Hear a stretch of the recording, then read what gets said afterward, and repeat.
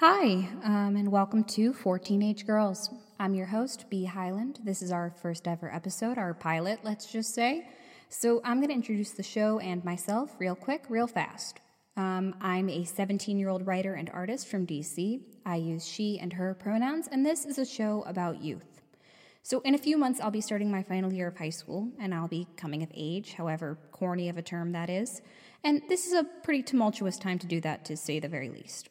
Teenage girls are often mocked by the media as being vapid and self-obsessed, but it's us young women and women-aligned people who have had some of the best ideas about the world. We're activists, we're artists, we're fighters, and we're so much more than that, and I think we should be listened to. I want to amplify the voices of the unheard, so each week I'll be talking to a different girl in my generation about their passions, their projects, and themselves. So, hey, thanks for tuning in. All right, so let's start this thing. How about we start off by having you introduce yourself? I'm Norah. I'm a writer and an actor, I guess, if we are doing the whole what do we do thing. And I'm a poet. Ooh. And I like to act. Nice. So Norah, what do you want to talk about today? Remember what I put on the form at this point, but I was thinking an experience I have that I don't know if a lot of other people have is biking in like slash with a group of all girls. Oh yeah, definitely. Let's talk about it. So every summer I go to this camp and I love it, and it's like a camp you just do when you're young. You do like arts and crafts and stuff, and it's generally very, very chill and very friendly. Kind of as you get older, they do this program for trails, and you basically it's like hiking and biking and canoeing. Nice. And it's so fun, and I do it with some of my best friends. I don't really consider myself an outdoorsy person. Are you like generally pretty like outdoorsy, mountain hikey type outside of this like context? Generally, I mean, I don't do it so much outside of the summer, but I've always been hiking. My dad loves hiking. We go to national park stuff. That's our thing. Aww. Yeah. But I'm not a sportsy person. Yeah. Like, this is the only exercise I get all year, basically. Oh, gosh. No, I'm totally with you there. But is there something poignant about it being with a group of all girls? Like, I go to an all-girls school, so, like, I obviously understand, like, the, like, sense of unity that comes along with it. But, like, what does it feel like for you? Well, I don't know. Like, stuff is actually a lot of the only contact I come in with, like, that kind of stuff. Like, the only, like, I've experienced, like, a little bit of that back in, like, New Hampshire when it's just girls. Like, on the highway, people will honk or yell stuff and that kind of stuff. Like, that's pretty much my only experience with it. Able to see my friends brush it off and tell it, like, don't, because a lot of my friends who I go biking with have had a lot more experience with that kind of stuff, which sucks. Yeah. Them to be like, oh, pay them no mind, this is stupid, they're stupid, is kind of nice, and you have that kind of, I don't know, sisterhood of doing something really hard together, and persevering through all the biking in New Hampshire is the worst, because the highway is so hilly. Yeah. No, I got you. Like, I can't imagine combining, like, exercise and men being terrible. And that's, like, generally very impressive to me. I don't know. Like, I'm really fascinated by this, like, dynamic of women interacting with other women. Just because, like, it's so often stereotyped as, like, you know, like, oh, women are catty, women dislike each other, when, like, most of the very, like, important relationships in my life are with women, and other, like, people who align themselves with womanhood, etc. It's a really interesting sort of dynamic to me, and that there's this perception, but then there's, like, these, like, incredible bonds that I have with women in my family, women who are my friends, women who I have romantic feelings for. Like, it's very beautiful and very misunderstood. I don't know. That sounds emo. Gosh. It though, because like in the media, relationships between women are portrayed like they're basically competing or goal their life is in, because there's not enough room for like two women. There's only room for one woman and that kind of stuff, which is anyway, and there shouldn't be competition. There should be room for more than one woman. Exactly. Yeah. I've never had many. I have male friends, but I've never been the only girl in a group of men. Actually, I had an experience recently, which wasn't a bad experience, but I have this friend who is part of, I have a lot of friends who are part of this like film class, and they have a lot of movies, so they are always asking us to like be in them, like amateur productions. It's fun, but I'm this one kid who I do theater with is like, oh, can you do it? And I was like, oh yeah, sure, whatever, that sounds cool. And I get there a little bit late, and I just walk into just dudes, and there's just such a masculine energy that like I know 2 or 3 of them, and they're my friends, and I feel like it's safe. Like I know it's safe, but there's still that bit of me that feels so threatened by it, like by all that masculine energy. Yeah, definitely. It's very weird to me, like going to like a party or something, and then I just see like all these like cishet dudes, and they're just like, those still exist, like just because I'm in such like a woman dominated environment all the time, and it's weird. Like the energy has become weird to me, and I don't really understand it. Like, yeah. Yeah, I get that. Like, I do have male friends. I have them. They exist. I sit at lunch with 2 guys. Nice. No, I don't hate men. I have male friends. I don't know. All the male friends that I have are often like the weirdos. Yeah. Yeah, Weirdos definitely. stick together. Woo! Yay. Yay, social ostracization. It's always fun. No, I've... bad at my school, because my school it's a public school, but you had to test to get in. It's a lot of very smart people. I mean, there are some exceptions, but we all want to do well. There isn't as much... I mean, I don't want to say that because there's bullying like online, but it's not like stereotypical like bullying. Yeah, no, I got you. But I like to say it's so huge. My building and my school has like 20 people in it. So you can't really not find friends, because you'll always find your group. Of course. Which is what I like about it. Yeah, yeah. So you mentioned being a poet. So what do you write poetry about? I write poetry. Well, I used to write poetry mainly about like nature and stuff.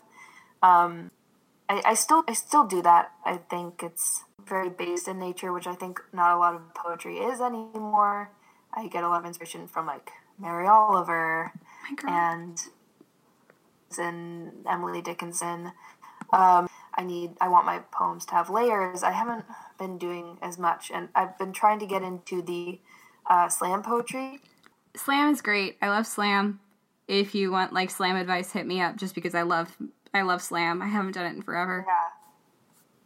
Yeah. The thing is that I love about slam is that kind of what we perceive as like stuck up slam, and I think the new poetry, like the new age of poetry, is going to be a combination, and I can see already the two getting closer and closer. So I like to be able to know both sides, so I can fully appreciate the mix of both. Yeah, like this very like sort of old poetry, like death and flowers and what have you. Like, no, that can be made accessible and still tackle those same themes. Like within slam, I really admire sort of the broader accessibility of it. And like slam itself is seen as like something that college kids do to talk about their feelings, but it's genuinely like so much more than that. I love it a lot. I love poetry. I like slam because I feel like it's a form of poetry And I love that it makes activism accessible to people and express your emotions accessible to people. And I think that's what I think is best about it. Also, like how it's often staged, so you can like when you unslam until I went to a slam performance, because the energy is so much different when you're watching a video. It's definitely like a lot more powerful when you're with other people, I think, when you see it.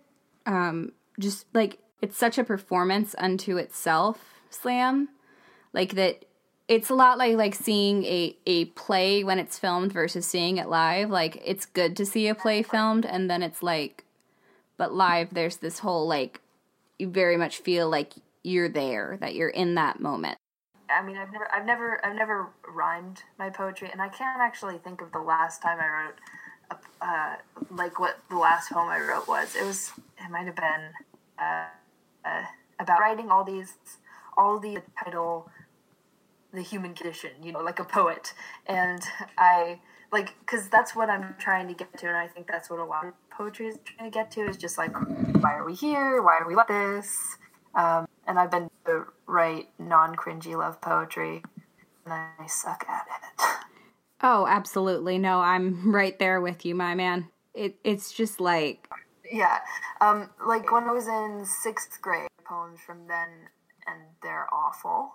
The love ones in particular are the worst, because it was also like the most confusing time. Like, I don't know if this was, but like for 6th grade, me figuring out that maybe I could have a crush on a girl was like the most enlightening thing ever. And it was on my best friend, no less. Oh my God. So, no, I'm there. I'm exactly there. The amount of bad love poetry I wrote about a straight girl in middle school is unfortunate. Yeah. I think mine has a happy ending, more or less, Aww. though, because we're still really good friends. We more or less agree that we turned each other gay, which is such a strange thing to share with a person, but also like the best thing. Oh gosh. I don't see her as much anymore because we go to separate schools, but like we're still right there for each other, which is nice. Yeah. No, it's like those sorts of friendships are definitely very like familiar, and I feel like this is an oddly universal gay experience where it's like, oh, we thought we were straight for a good time, huh? I guess my love poetry for my best friend is the cringiest I've ever read. And I think I knew that when I was writing it. But I just needed to get it out. But rereading it just makes my soul die. Absolutely. It's so bad.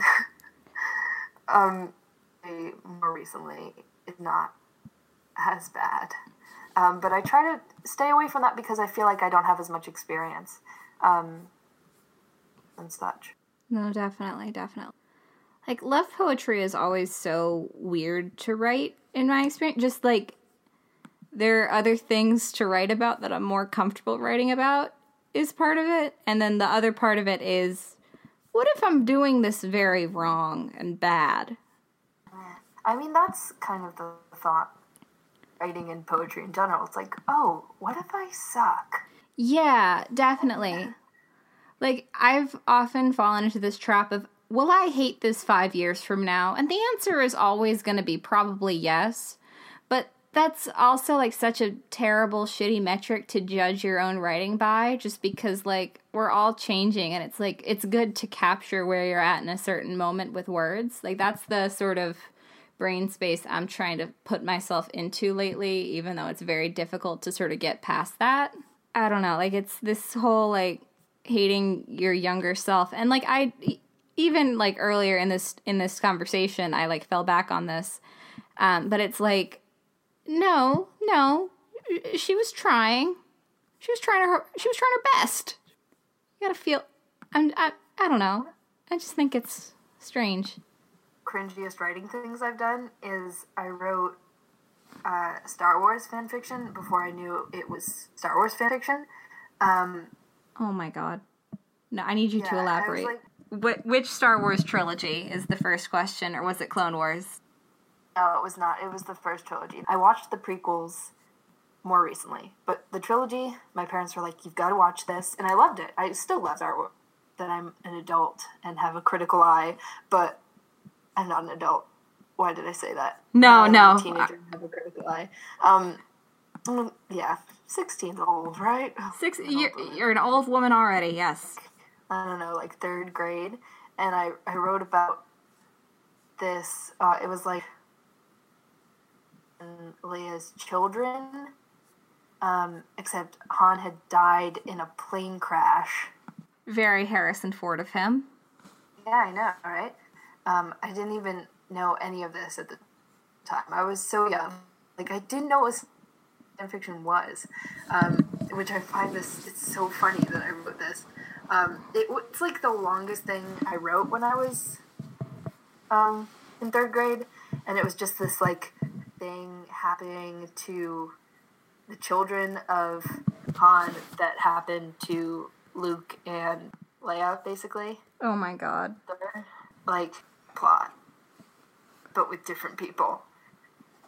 If I had known about, like, and I feel like at that point in my life, if I had known about fanfiction, I would have been putting this on fanfiction.net. Oh, absolutely. And it would have been the cringiest thing, so I'm so glad I didn't know about it at the time. Unfortunately, here's my sort of similar experience. I wrote a maybe 100 chapter thing that I did post on fanfiction.net in the 5th grade, wherein I interviewed every single Harry Potter character. This persona of myself, this just like self-insert interviewer character, interviewed every Harry Potter character. And let me just say, it was bad. It was bad. That's so funny, though. It is. Like, friends have, like, cringy fanfiction.net stories, but I'm like, I didn't know. I just wrote fanfiction without knowing it existed. Nice. So I was one level up from you guys. Yeah, you still wrote it. Inventing something new. You still wrote it, and that's what matters, and that's what we can laugh at now. But, look, we all have our flaws. I actually think fanfiction is a perfectly valid way of, like... Express. Yeah, definitely. Just not hundreds of thousands of words about interviewing Harry Potter characters. You know? Not when you're in 3rd or 5th grade. Yeah. You're always going to regret it. Yeah. Now that I'm, like, 16, I'm like, okay, yeah, I won't regret this later, will I? And I'm like, I probably will. This will probably be very cringy for me down the line, but that's fine. No. Yeah, you gotta... This is, like, what I'm saying. Like, I'm writing some, like, scripts now that I'm gonna put in college applications.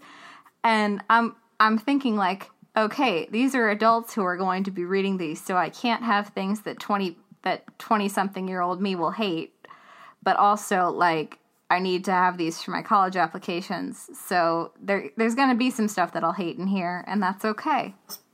Project into your 20-year-old body, like, hey, would you like this? Is this fine? Can we do this? Hey, what's woke now? I like that. That's, like, session right now. I'm into so many podcasts, so I guess I'm like, oh, is this gonna be bad for me later? But I'm like, no. Yes. You just keep on, like, listening to Wolf 359 or The Adventure Zone or whatever, and just be like... Actually, I love listening to Wonderful. It's my favorite calming thing. It brings me so much joy. My friend was in the hospital, and I told her to listen to it, but she didn't enjoy it, and I just asked her how. It's so good. It makes me believe in love. I don't know. I believe that could be my life. Just, like, talking with someone I love on, like, a podcast we both share. Like, they're so in love. It makes me very happy. Genuinely. Talking, like, soft voices, and they love their kid very much. It's so pure. It's so good. Genuinely, yes. Like, I do really love sort of the boundless enthusiasm on there, and I really envy it as someone who has, like, trouble with, like, getting excited about things anymore. Like, it makes me very, like, I don't know, it gives me hope. Yeah.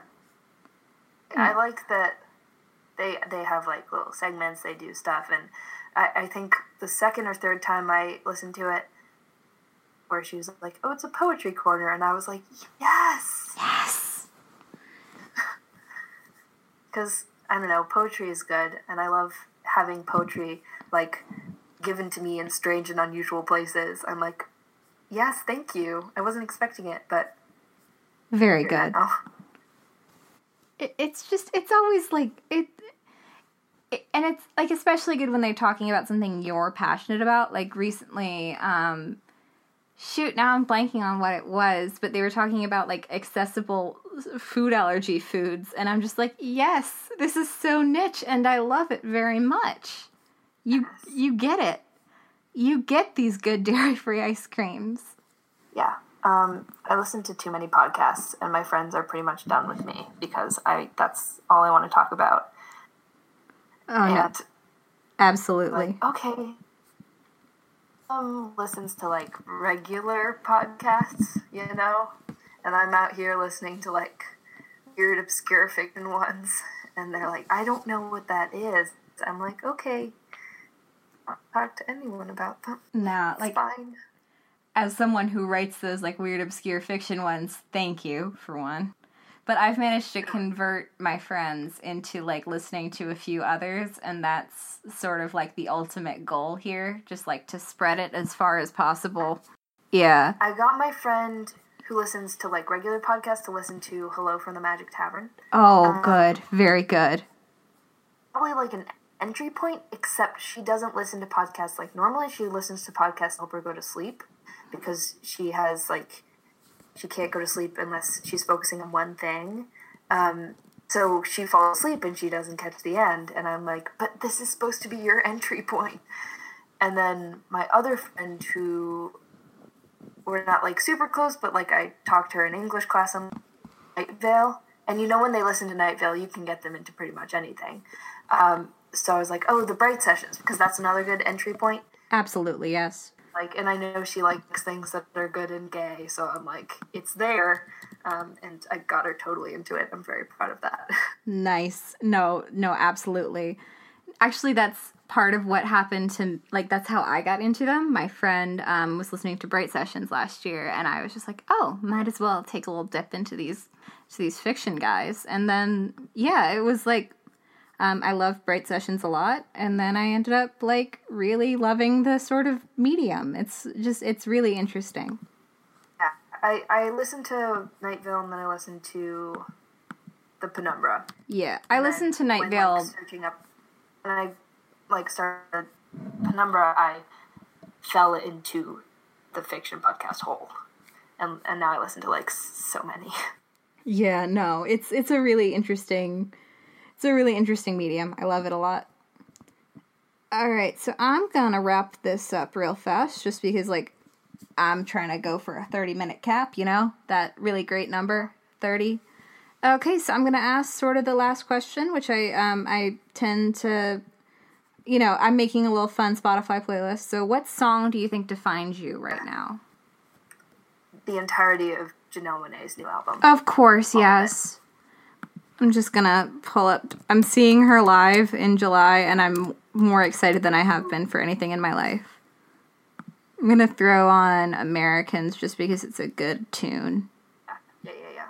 Yeah. What a good album. It's so good. I love her. I know. She's so beautiful, and although she's so cool. Yes. Yes. God. I was, like, trying to emulate her for my prom look. Like, I was with the whole, like, tux and everything. I'm just like, okay, what would Janelle wear? What would Janelle wear? Exactly, because she invented wearing a suit. Exactly. No woman has worn a suit before her. But they have, but, like, she did it better than all of them, and she'll do it better than anyone else ever will. Like, she is the... God, I love her. I think the first time I, like, saw her mentioned, I was, like, watching an SNL clip with my parents, and I was like, oh, who are they imitating? It was like those Star Wars, like, fake audition tapes or whatever. Oh, my God. My mom was like, oh, that's Janelle Monáe, she wears suits, and I'm like, add up, because Wow. Yeah, she was on, I think, Maya Rudolph's very short-lived sketch show, which was very, very good, let me just say, because it got very bad reviews. And she performed on it, and I was just like, oh my, I fell in love sort of instantly, and it was delightful. I think the best story is that I'm like, just like sitting on my friend's bedroom floor, like listening to her music over and over again and like looking at the lyrics like, this is gay, right? Oh. This is gay, right? No, when she dropped Make Me Feel, I literally fell to the ground, like weeping, like, is this it? Is this happening? And then like a week later. I know. Like a week later she came out, and it was just like, I screamed. Like, there was the song from her previous album, or an album or two before, that was called Queen. Yes. And I recently heard that it was supposed to be instead of Queen, but she changed it last minute. And there was like this little bit where she's like, weird that I like looking at Mary or something. And I was like, is that gay? Is it? Like, is it? Could it possibly be? Yeah, and she'd always been, like, very intentionally vague about it, and I completely understand why, and she'd say things like, I only date androids, but, like, the sort of, and like, it's sort of one of those, like, Kristen Stewart pre-2014 things where, like, we all knew, but we were waiting for the right moment. But it's just, like, it's very, like, it was very exciting.